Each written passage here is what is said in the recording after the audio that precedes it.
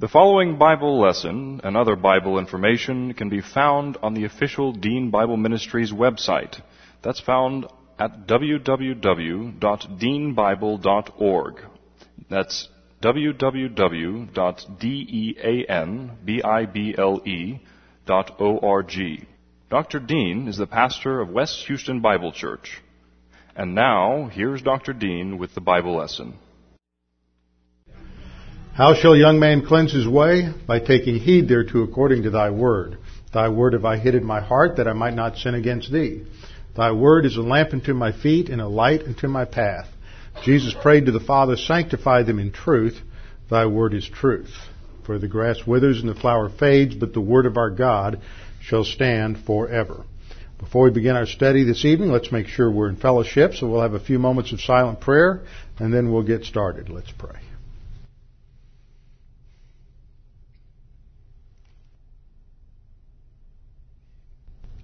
Father, we thank you that we live in this nation where we have the freedom to gather together to study your word. We thank you for the fact that you have revealed yourself to us. We thank you for the sufficient, complete canon of Scripture. We thank you for our sufficient salvation in Jesus Christ, and we thank you for his current ministry on our behalf as our high priest at the right hand of God the Father. Now, Father, we pray that as we study these things tonight, we'll get a greater understanding and insight of the many blessings you have given us, the many privileges that we have due to the access that we have through our Lord Jesus Christ. We pray this in Christ's name. Amen. Hebrews chapter 5, we're getting into the core doctrine of the book of Hebrews, which has to do with the superiority of Christ's priestly ministry. The superiority of Christ's priestly ministry, and we have seen that in the first 4 verses, the writer is establishing the fact that every high priest is appointed by someone else, or in this case, should be, because that is the general procedure. God is the one who appoints a high priest. Men do not appoint themselves. And this is a direct reflection as to some things that were going on in Judea at this time, because you had the high priesthood had been under the control of one family since the early part of that particular century, long before Christ became incarnate, or Herod the Great had been basically bribed and wooed by the family of Annas and Caiaphas, who of course you're familiar with because they were the high priests during the time of our Lord's ministry, and they managed to gain control of the high priesthood as a matter of personal power and prestige. So as the writer of Hebrews is addressing this group of former priests who are now believers in the Lord Jesus Christ and wrestling with their own spiritual life in light of their past heritage as priests, there's this comparison made between the high priesthood of their current experience and the biblical foundation for the high priesthood. The point in the first 4 verses is that Aaron did not glorify himself. He was appointed by God. We saw this in Exodus 28:1. It was verified and further established and confirmed by God in Numbers 16:11, where we see the rebellion of Korah, Dathan, and Abiram, and they were duly punished and lost their lives due to their violation of the authority of the high priesthood, their rebellion against Aaron. And then even in the next chapter, in Numbers 17:1 and following, we see that the very next day the Jews continue to complain against Aaron's leadership. And so God set up this test where each of those contending men would put their walking sticks into the tent of meeting, and he regenerated Aaron's walking stick, his rod. See, people lose the meaning of that. We always talk about Aaron's rod that budded. We use that word so much, people don't know what it was. It was his staff, his walking stick. It's just a dead piece of wood that he's been using for a long time, and they put it in the tent of meeting, and God regenerated it so that it brought forth green shoots, leaves, green it became alive again. And that was how he indicated again that he had appointed Aaron. He confirmed Aaron in his leadership. And so the principle is laid down that no man takes this honor to himself, but he who is called by God, just as Aaron was. Verse 4. So also, point of comparison, Christ follows in this, Christ's appointment to his high priestly ministry fits this same principle. And we studied this last time, that Jesus Christ did not come to glorify himself. In fact, he made this point several times in the time of his incarnation. John 8:54, Jesus answered and said, "If I glorify myself, my glory is nothing. It is my Father who glorifies me, of whom you say he is our God."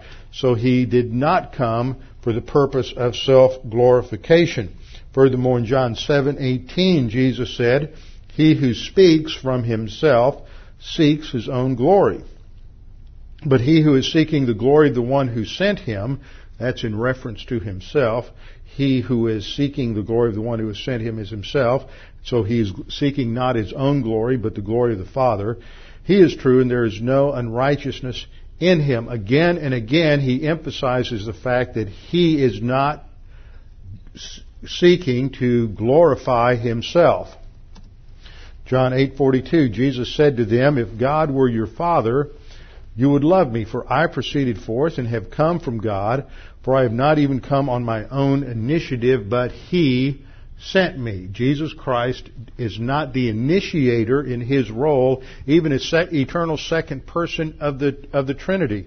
He is under the authority of God the Father, and that's the essence of humility, which we studied last time when we looked at the passage in Philippians 2:5-11 that focuses on the incarnation and the hypostatic union. Again, in John 9:4, Jesus said, "We must work the works of him who sent me as long as it is day." The reason I'm going through these verses is for us to get the impact of how many times Jesus made statements related to his own authority orientation, and that he was not seeking his own glory, but that of the Father. John 10:25, Jesus answered them and said, "I told you, and you do not believe. The works that I do in my Father's name, these bear witness of me." He does his works in the Father's name as the representative of the Father, not for his own benefit. And then in John 10:38, "But if I do them, though you do not believe me, believe the works, that you may know and understand that the Father is in me and I am in the Father." Again and again and again, he's demonstrating that the purpose for the incarnation is for him to glorify the Father. He didn't go through the incarnation and become flesh and dwell among us for the purpose of glorifying himself. And as we come to understand what took place during the incarnation, it's obvious that there wasn't any self-glorification involved. It meant excruciating suffering for the Lord Jesus Christ when you just think in terms of the cross, that he would go to the cross, and he who knew no sin was made sin for us, as the Father imputed to him all the sins of mankind. At that point, he became judicially guilty. They were imputed to him. He carried in his own body our sins on the cross, Peter said, so that he was separated judicially from the Father. Now, we struggle with trying to understand just how that would take place, because here you have the eternal second person of the Trinity who is more closely united with the other members of the Trinity than anything that we can comprehend in our own experience.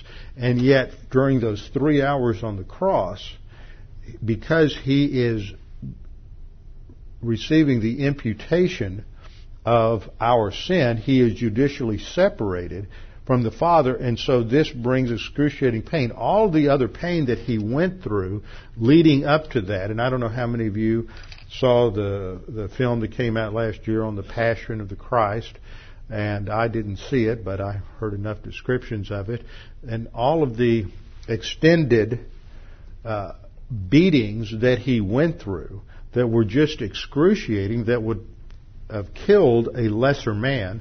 He goes through all of that, the whippings, the beatings, all of the torture, everything, and yet, like the lamb before its shearers is dumb, so he opened not his word. Why is it that he didn't say anything? Because he's making a point is being illustrated that as painful and as excruciating as all of that physical suffering was, it was nothing compared to when that first sin hit our righteous Savior.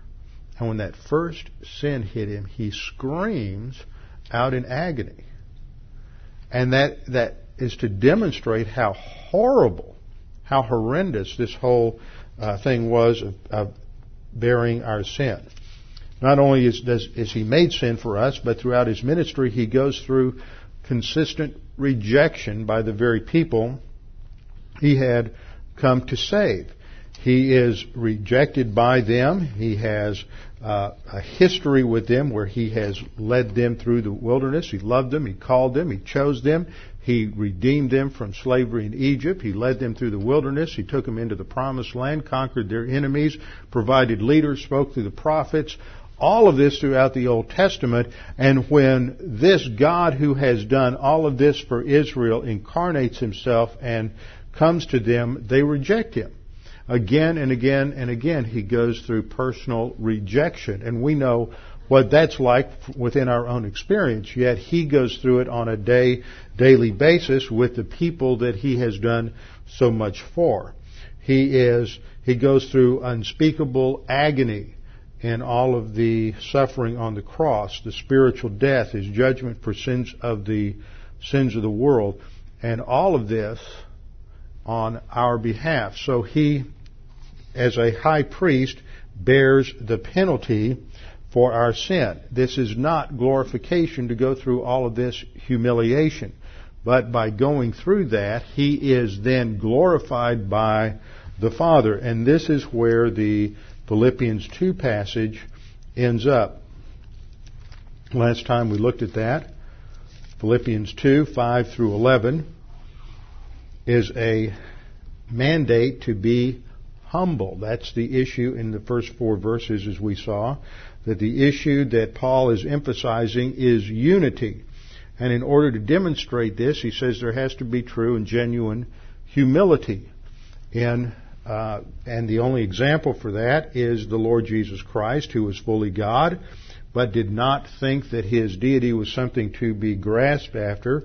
So he became a man in the incarnation, and in verse 8, he humbled himself and became obedient to the point of death. That's the essence of genuine humility or meekness. It's not being a doormat. It's not letting people take advantage of you. Genuine humility is strength. Moses was the most humble man in the world in the Old Testament. Numbers states that. Remember, Moses was the most humble man in the world.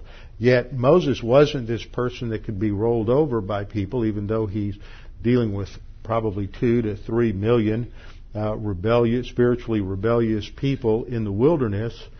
But he's humble because he is obedient to God. And that was the whole point in that particular episode, to reinforce the fact that as the Jews are rebelling against Moses' authority, God is asserting the fact that Moses is authority-oriented. That's where real strength lies, is in being properly oriented to divine authority and thus to every other sphere of authority.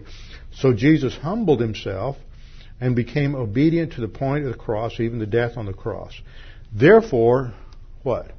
God has also exalted him. Jesus did not enter the position of high priest in order to exalt himself or to glorify himself. He did it to glorify the Father. And as he focused on the mission to pay the penalty for the sins of the world, then because he is completely oriented to the authority of the Father and completes the mission, it is God who exalted him and God who glorified him. And that's the point for us in terms of application, is it's not about self-glorification in our lives, getting the credit. It is about giving the credit to God, driving forward in our Christian life under the authority of God, And then it is God who exalts us in the proper time. We don't exalt ourselves. The result of that is that in the future, Jesus Christ will be honored as the King of Kings and Lord of Lords.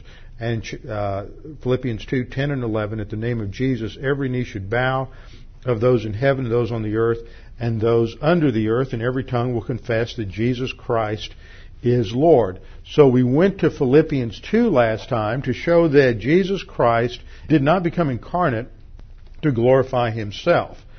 This is the purpose for the hypostatic union, and that's the background for understanding the passage in Hebrews 5 as well as Philippians 2. But to understand where the writer is going, we have to understand the hypostatic union.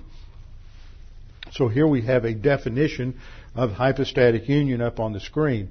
The Greek word is hypostasis, which means which refers to the substantial nature, the essence, the actual being or reality of a thing. So you have a substance, a nature of something. So Jesus Christ in his deity has his divine nature. And then when he is incarnate, he adds to that his human nature. He doesn't give up any deity. We saw that last time in Philippians chapter 2. It's not talking about the fact that he gives up anything, but he takes on, adds to his deity the form of a bondservant and comes in the likeness of a man. So there's a joining of the human nature to the eternal divine nature. And so as a definition, we say that the hypostatic union describes the union of two natures, divine and human, in the one person of the Lord Jesus Christ. Now that's important to understand the difference between nature and a person. And the nature has to do with his deity and his humanity, whereas person has to do with the entirety of his personality. You don't have two persons. So it's somewhat confusing and wrong to articulate it by saying, well, Jesus did X out of his deity, or that was the deity of, or Jesus did Y out of his humanity, because it's as if he's a split personality. He's one person. Everything that he did came from the one person of the Lord Jesus Christ. There are some things that he did that demonstrated that he was fully God. There are some things that he did that demonstrate that he had undiminished deity as part of his person, that one nature was undiminished deity. For example, he changed the water into wine. And that was an indication that he is the sovereign creator and he is able to manipulate and to change the elements of creation. He forgave the paralytic because of his sins, indicating that he was God, and he heals him. These are to demonstrate that he is God who he claims to be. Some people have the idea that Jesus Christ did everything in the power of the Holy Spirit. And that is not quite right. He did not do everything in the power of the Holy Spirit. He had to do some things in his own divine power to demonstrate that he was who he claimed to be, and that is the divine Messiah, that he was fully God. Where you have to draw the distinction is that Jesus never relied upon his deity to solve the problems he faced in his humanity. Let me say that again. He never used his divine power and resources to solve the problems in his humanity. If he was hungry, he wasn't turning the stones into bread. If he was thirsty, he wasn't turning the rocks into water. He didn't turn the water into wine to satisfy a personal problem, outside pressure of adversity, or anything in his life. He did that to demonstrate who he was. So when he uses his deity to perform various miracles, it was to demonstrate who he was, not to solve a problem or a test or an area of adversity in his own life. He's doing it to demonstrate that He is God and He has power over creation. For example, when He spoke to the storm, when the disciples are pressing the panic button and they're running all over the ship and they think that they're about to all die, and Jesus is sleeping down in the bottom of the boat, and they wake him up. Jesus says, "Why are you afraid?" And He just commands the storm to be still, and instantly it's still, and the water's smooth, and everything's fine. That's from His deity. He's not doing that to solve a personal problem in His own life.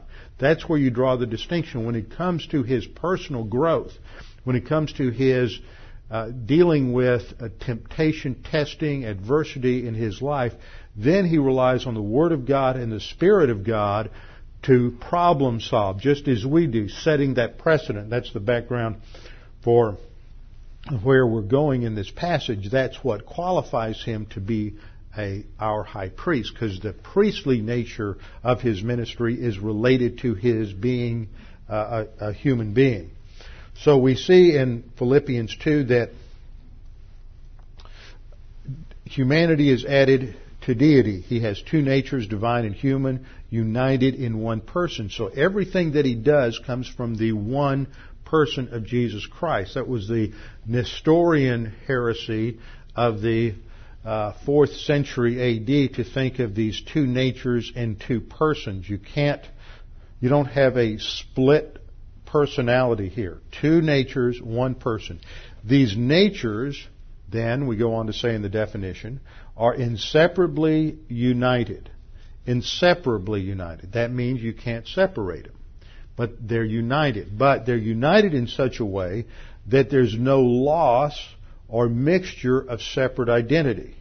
In other words, they're not flowing from one to the other. As humanity doesn't flow over into the divine side, the deity doesn't flow into the human nature. They are brought together and they don't mix, but they're united inseparably. So these natures are inseparably united without loss or mixture of separate identity. It's clear where the deity is, where the humanity is. Without loss or transfer of properties or attributes. He doesn't lose any attributes of His deity. He is still omnipresent, even though He is localized in one physical human body. Now that sort of stretches our ability to comprehend that. He is still omnipotent and holding together the subatomic mass throughout the universe when He's just a little baby 6 minutes old. In His deity, He still functions, but He is localized in His humanity. So there's no loss or transfer of properties or attributes.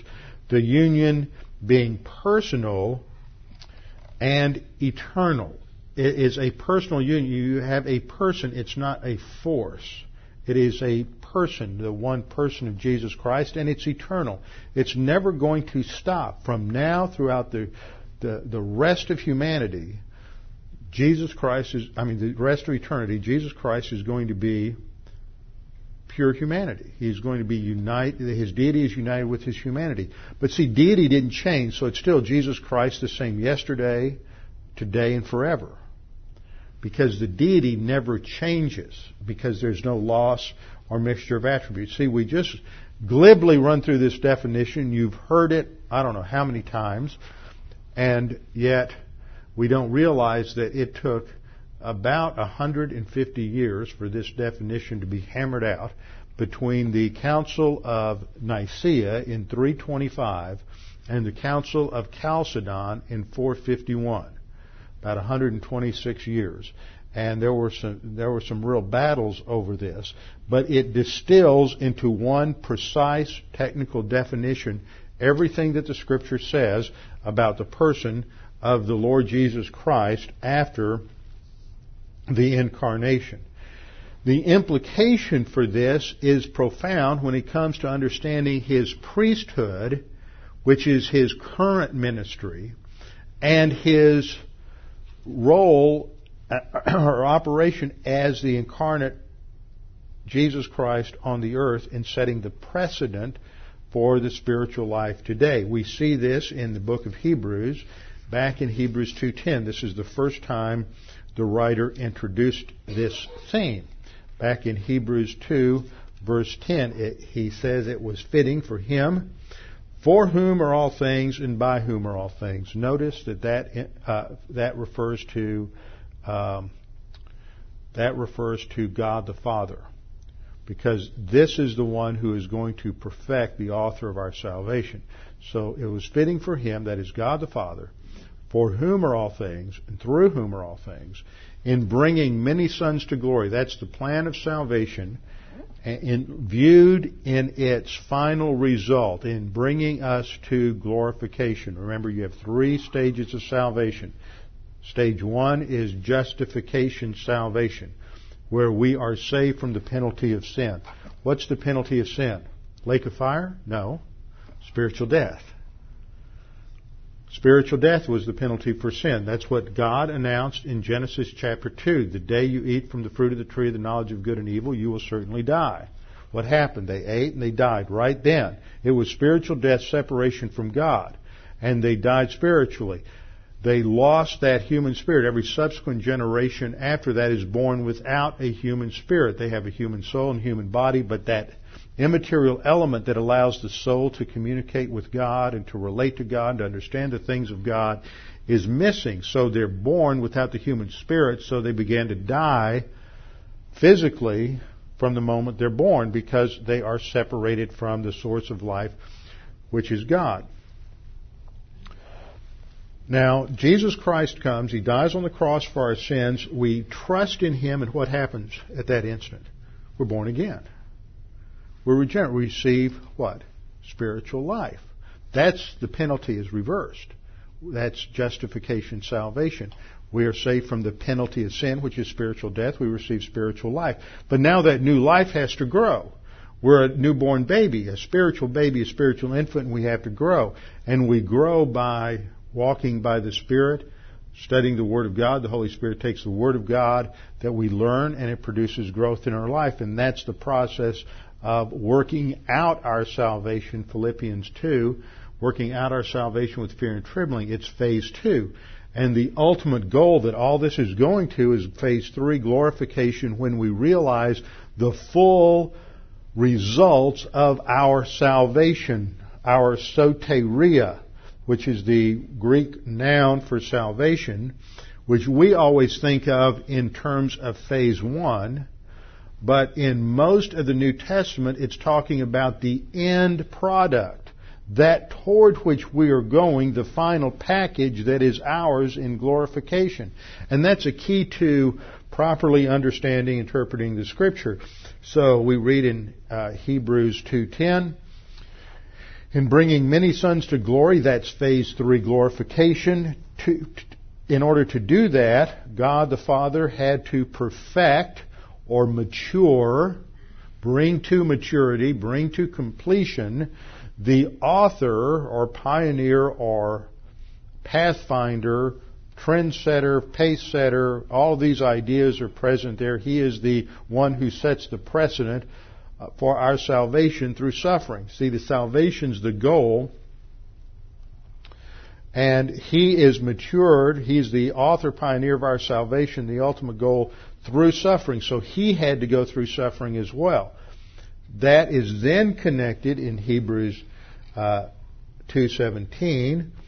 In all things He had to be made like His brethren, incarnation, true humanity, that He might be a merciful and faithful high priest. He can't be a high priest if He's not truly human. So He had to be truly human to be a faithful high priest in all things pertaining to God, to make propitiation for our sins, to be the sacrifice. He's not only the priest, but He's the sacrifice. And His sacrifice satisfies the righteousness and the justice of God. For in that He Himself has suffered, that's the next time this concept is brought in, being tested, He is able to aid those who are also tested. So there the testing relates to His suffering, and it's not limited to the suffering on the cross. It's related to all of the testing that He went through from the incarnation all the way to the point of the cross that prepared Him for the cross. Then the writer leaves that idea and he comes back to it at the beginning of this next section where he talks about Christ as our high priest in Hebrews 4:14. Seeing then that we have a great high priest who has passed through the heavens, Jesus the Son of God. And here he connects those two ideas. The deity of Christ on the one hand and his humanity, his priesthood on the other hand. That is an important connection to make, that on the one hand, Jesus Christ is the Son of God. That's his deity. On the other hand, we have this emphasis on his priesthood. That's his humanity. And they're joined together in hypostatic union. So there are 5 things that we emphasize in understanding the hypostatic union. First of all, Jesus Christ was undiminished deity. Undiminished means he's never less than fully God. He has all the attributes of deity. They're never lessened. They may not be evident, but they're always fully there. Second thing that we mean by the hypostatic union is that he's fully human. What it is to make us human. Now, we're almost, in a sense, subhuman. Why is that? Because we have a sin nature. We aren't what God originally created the human race. We have been affected by evil. It's part of our nature. The heart is deceitful and wicked above all things. Who can know it? We have a fallen nature, so in some sense we're less than what God intended us to be. But Jesus Christ as the second Adam is everything that God intended man to be. So he is more of a real human being than we are. At the point of at least when we're unsaved, at the point of our birth. So he had full humanity, true humanity, unfallen humanity. Third, his undiminished deity and his full humanity were united in one person forever. So they're never separated.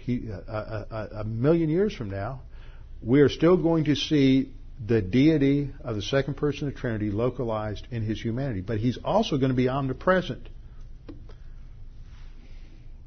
He's still going to be omnipresent as the second person of the Trinity, but he is going to also be united with the resurrection body of his humanity.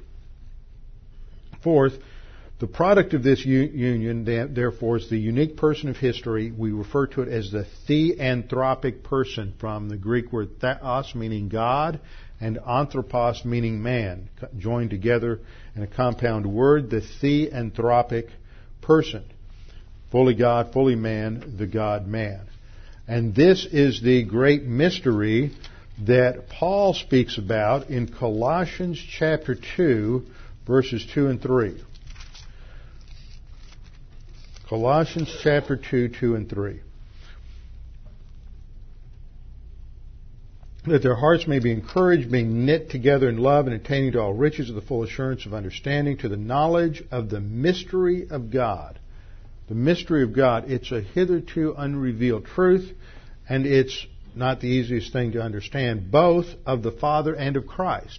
So the mystery of the truth here is related to both the Father and of Christ, in whom are hidden all the treasures of wisdom and knowledge. And then you skip down from Colossians 2, 2 and 3 to verse 9. For in him, that is in Jesus Christ, dwells all the fullness of the Godhead bodily. The issue isn't that Jesus Christ was a man and somehow became God. That is a pagan notion. And that is the idea that the church somehow deified him. This is what comes across in the liberal critical analysis of the gospel. It's what's embodied in the Da Vinci Code is that Jesus is just a man. It was the church that tried to make him something else, but he is always and eternally God. And it was humanity that was added to his deity. Okay, back to Hebrews 5.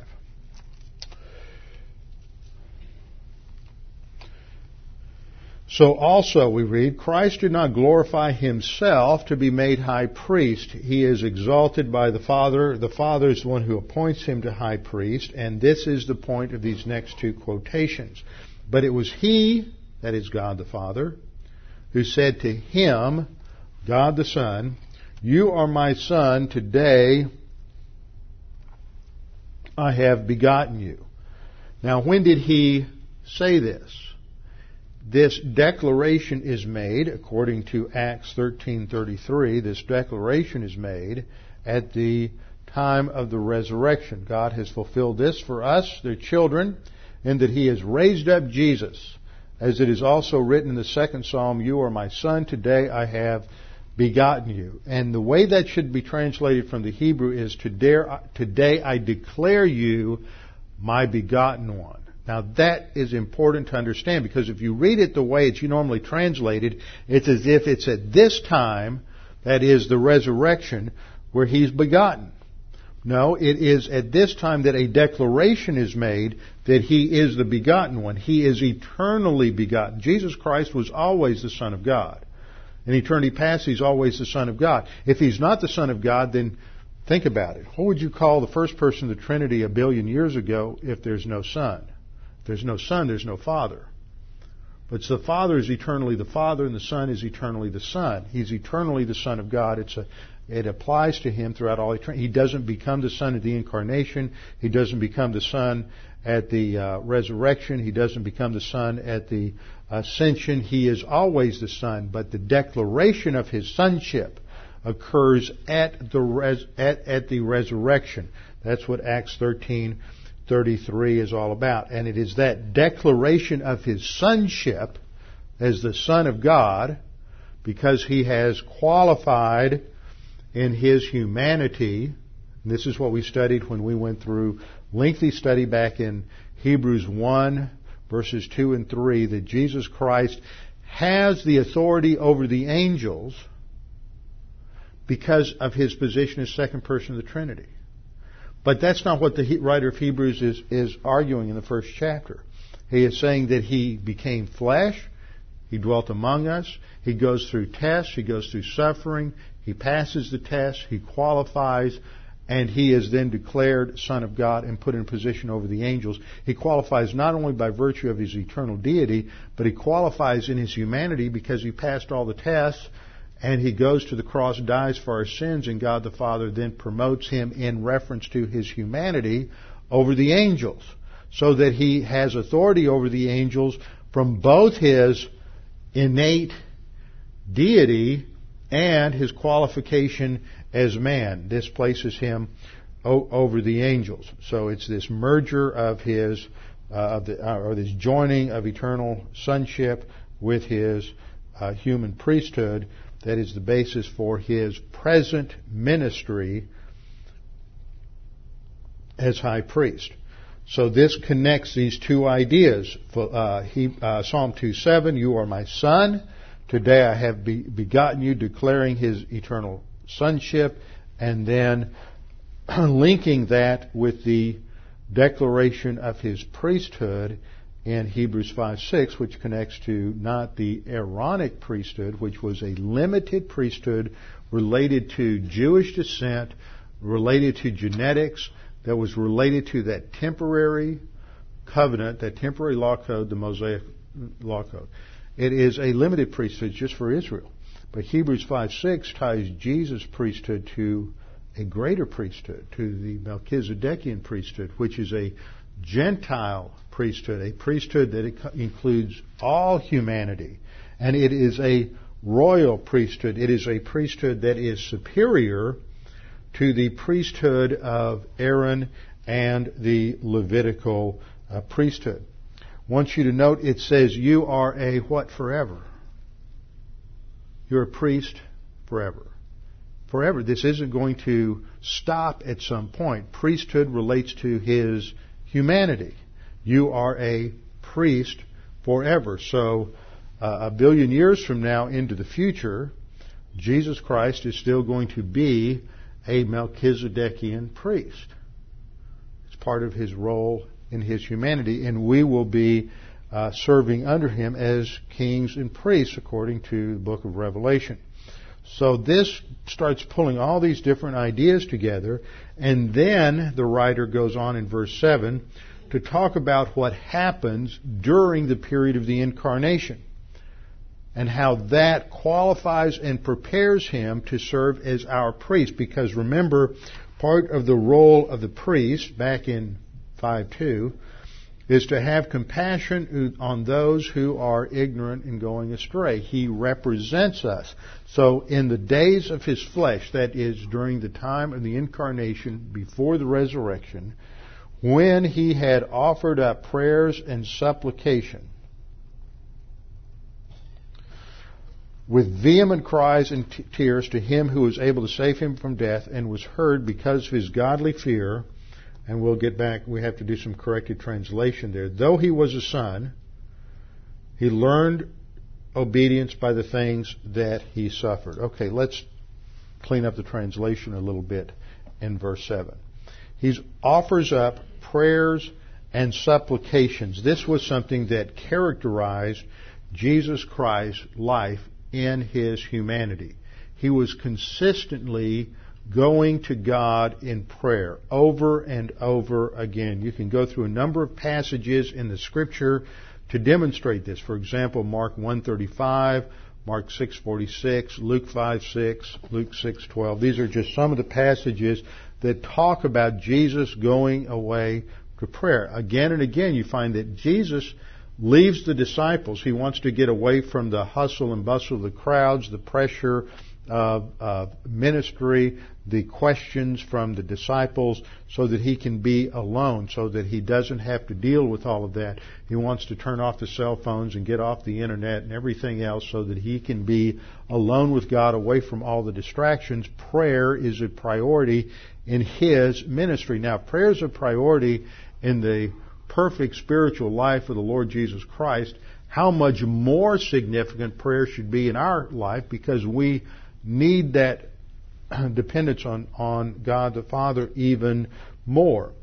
So prayer expressed Christ's dependence on God, and the Scriptures make it a point of showing how he is continuously going to the Lord in prayer. For example, at his baptism, when John the Baptist baptizes Jesus to initiate him into his public ministry, we're told in Luke 3:21, now it came about when all the people were baptized that Jesus also was baptized, and while he was praying, heaven opened. That's when the dove comes down, you hear the voice of God the Father, and the Holy Spirit in the form of a dove descends upon him. But what's Jesus doing? You never hear anybody emphasize that. He is in prayer at that particular time. The same kind of thing happens again on the Mount of Transfiguration. This is the one time when the humanity of Christ is sort of folded back and the glory of his deity is exposed. He's transfigured. He's up on the mountain with James and John and Peter. And in Luke 9:29, what's he doing again? He is in prayer. And while he was praying, the appearance of his face became different. His clothing became white and gleaming. And again, the Father speaks from heaven, and we see the Holy Spirit descend like a dove. So he is in prayer at his baptism. He's in prayer at his transfiguration. He is consistently in prayer. When his hour was at hand, he goes to the garden to pray. Now, this is an important passage. What happens in the Garden of Gethsemane? Hold your place in Hebrews and turn to the Gospels. Luke 22:35.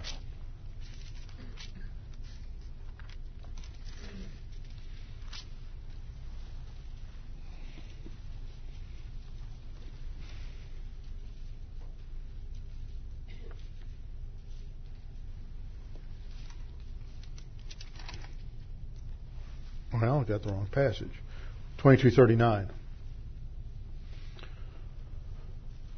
Goes up to Mount of Olives after leaving. Remember the chronology for that night. They have the Passover meal in the upper room.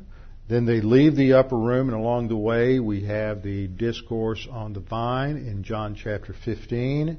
And then the discourse about the coming of the Holy Spirit, John 16, and then his high priestly prayer in John 17, which fits into the fold of what's taking place in verses 39 to 46. So they come out, they go to the Mount of Olives as he was accustomed. Notice that. Don't read past that too quickly. This shows that this was a standard operating procedure for him to go to this area to get away from the crowds, to get away from the pressure, and to spend time in prayer. To go to the Mount of Olives as was his custom, and his disciples also followed him. When he came to the place, he said to them, "Pray that you may not enter into temptation." Why? That they may not yield to fear. He knows that the Roman soldiers are coming to arrest them. There's all this, there's going to be tremendous pressure. Pray that you may not enter into temptation or yield to testing is the idiom. And he was withdrawn from them about a stone's throw. So he goes off about 30 or 40 feet, and he knelt down and prayed, saying, "Father, if it is your will, take this cup away from me. Nevertheless, not my will, but yours be done." So this is where we see the picture of what's going on in Hebrews 5:7, is that he is praying to God to remove this pressure. He knows what's going to happen. He understands the pressure, the trauma, the pain, the misery that he's going to go through. Not physically, he's anticipating that separation from the Father. And he is praying out of his humanity, if there's any other way to do this, remove this from me. Nevertheless, this is where he passes the test. See, the test is, are you going to bail out? And he prays to the Father, if there's any way out, let me out. But nevertheless, not my will, but your will be done. He's focused on the will of the Father.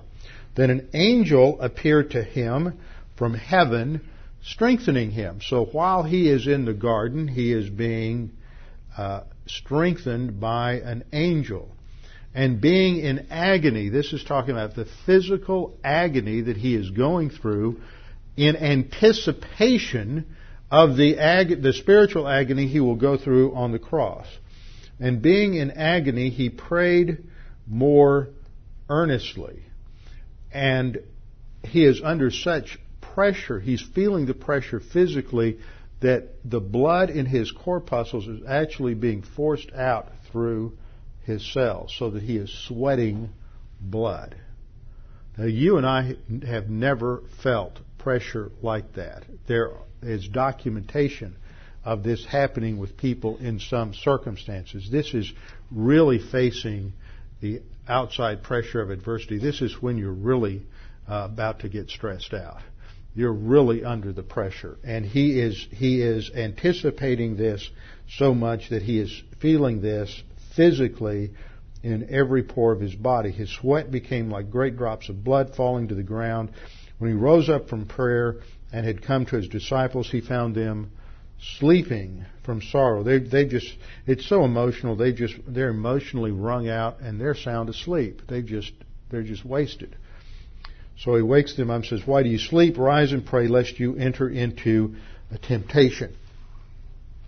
So he spends this time in prayer knowing the only way he's going to make it through the events of the next 12 hours is going to be his relationship with God, his prayer lifeline.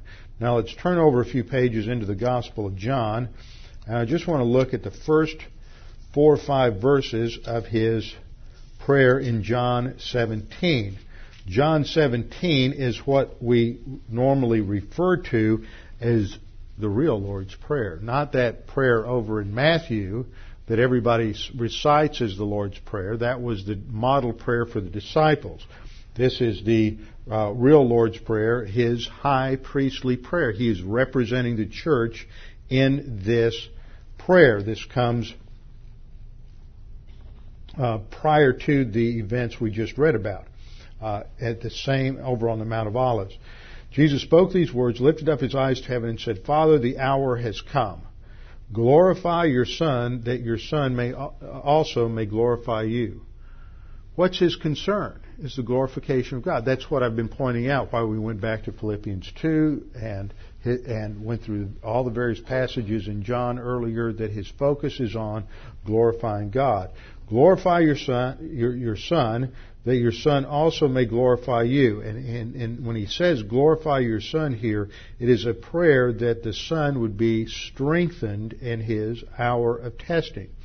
As you have given him authority over all flesh, that he should give eternal life to as many as you have given him. And this is eternal life, that they may know you, the only true God, and Jesus Christ, whom you have sent. I have glorified you on the earth. That's his mission, not self-glorification. I have finished the work which you have given me to do. He was appointed by God in this priestly role. And now, O Father, glorify me together with yourself, with the glory with which I had with you before the world was, before the world came to be. Jesus expresses his dependence upon God continuously in prayer. Now, back to Hebrews 5:7. In the days of his flesh, when he had offered up prayers and supplication with literally strong cries, screams, and this indicates the intensity of his prayer in the Garden of Gethsemane prior to going to the cross, with strong cries and tears to him who was able to save him from death. He is not only sweating drops of blood, he is also weeping. He's under incredible pressure and emotion as well. His soul runs the whole gamut. We can't even imagine what he is going through during this particular time. But in the midst of all this pressure, he doesn't yield. He doesn't give up. He doesn't go off course. He stays the course in obedience to God and to fulfill God's plan for his life. And he's heard because of his, and it's a bad translation in the King James, the idea of heard for his godly fear. The word there that is translated godly fear actually has the meaning of his concern, his respect for God's honor. That's the idea that's there. It's not because of his personal piety or spiritual strength. It is because it's fear in the sense of respect for or honor for God. And so the idea there, it's a one word in the Greek, that he's heard because of his concern for God's honor and glory. He's focused on God's plan for his life, not his plan for his life. It's not about self-glorification. And then verse 8 reads, though he was a son, though he is eternal deity, with perfect righteousness, perfect justice, though he was a son, yet he learned obedience by the things which he suffered. Learning is the aorist, active indicative of Monthano, that he gains knowledge. In his humanity he is learning. Deity doesn't learn. Deity is omniscient. It never grows. It never acquires knowledge. It never learns anything new. So we have the concessive clause that although he was a son, which indicates that he's omniscient, yet in his humanity he learns obedience by the things that he suffers. Pasco, which means at its root to undergo an experience. But it has the idea of a negative experience, which is to go through physical suffering. So he goes through adversity and he learns obedience. That's the crucible in which spiritual growth takes place. And then verse 9, and having been perfected. Poor translation of the participle there. The word translated perfected is our familiar word teleao, meaning to be made complete, to be made mature, or to be made perfect. Here it has the idea of being made mature, and it is a temporal adverbial participle when he had been matured, when he was matured, when he had been brought to completion. He became the author of eternal salvation. So it indicates the timing. When he had been matured, when he finished the process in his humanity of reaching spiritual maturity, He became something. The author, the aetios. This is a word that's only used here in the New Testament. It means the cause, the source, or the reason of something. And you may be familiar with the word etiology, which indicates the study of the reasons for things. The author or the source of eternal salvation. And that's how we are going to translate it. When he had reached maturity, he became the source of eternal salvation to all who obey him. He became the source of soteria. Now that word soteria, translated salvation here, isn't talking about phase one justification. It's talking about the end product. He is the source of what we get in the end result, which has to do with our rewards and our inheritance and everything that we're going to have in terms of our position of ruling and reigning with the Lord Jesus Christ in the millennial kingdom. So he goes through that whole process of maturity, comes to the end, fulfills the task as an example to us of going to maturity so that we're qualified to rule and reign with him at the end result of our salvation. That's why it says he's the source of eternal salvation to all who obey him. Now, see, you can look at that. If you've got the wrong idea of salvation here, and you think of salvation as phase one justification, what you're going to read in this verse is that you're going to get saved if you obey him. And it's going to come across as works, that you have to maintain this life of consistent obedience or you're not going to get saved. Well, that's true. You're not going to get saved. Phase 3, full reward glorification. But we're not talking about phase 1 justification, going to heaven when you die here.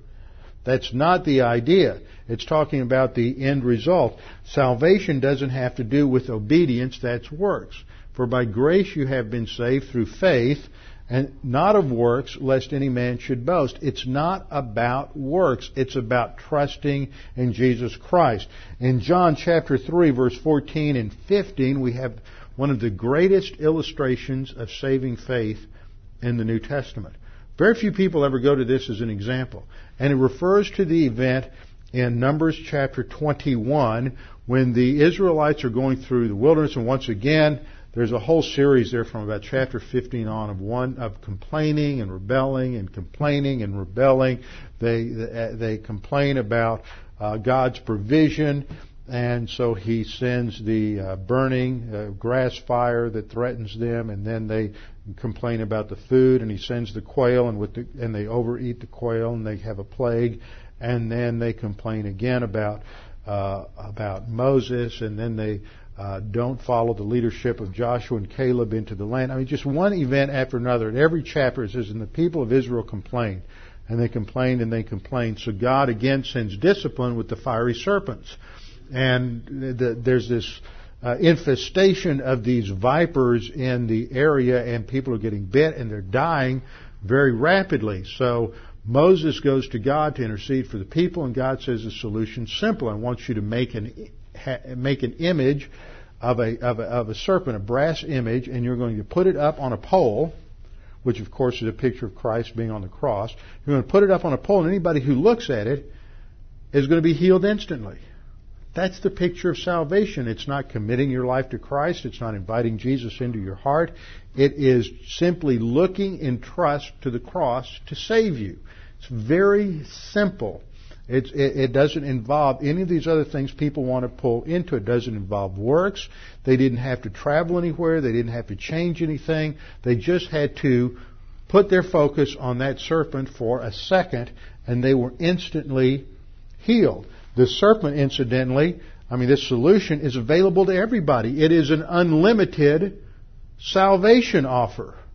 It goes for everybody, and it's sufficient for everybody. Anyone can be saved. It's not just for those who look. It's available to everyone. It is an unlimited salvation solution. So John goes to that or Jesus here in John 3:14. We're not sure where Jesus stops and John starts. That's another issue. John 3:14, as Moses lifted up the serpent in the wilderness, even so must the Son of Man be lifted up. I left out John 3:15. That whoever believes in him may have eternal life. even so must the Son of Man be lifted up, that whoever believes in him may have eternal life. That's it. Belief is analogous to looking to that serpent. It's just a simple act of trust, and that's all that's needed for salvation. It's not by works. So when it says he's the author of eternal salvation to all who obey him, it's not about obedience to get saved. It is about that Christian walk of obedience in the spiritual life in order to grow to maturity, to be prepared to rule and reign with Jesus Christ in the future when we get the final soteria salvation package. And so in verse 10, the writer concludes by saying that this is the one who was called by God as high priest according to the order of Melchizedek. He restates the quote from Psalm 110 verse 4 that he had stated in verse 6. It is his priestly ministry that provides the precedent for our spiritual life, provides the perfect solution to our sin at the cross, and then establishes the path to the fulfillment of that salvation package in the future millennial kingdom. We'll come back to wrap this up and go into the next section in a couple of weeks after the conference is over. Let's bow our heads and close in prayer.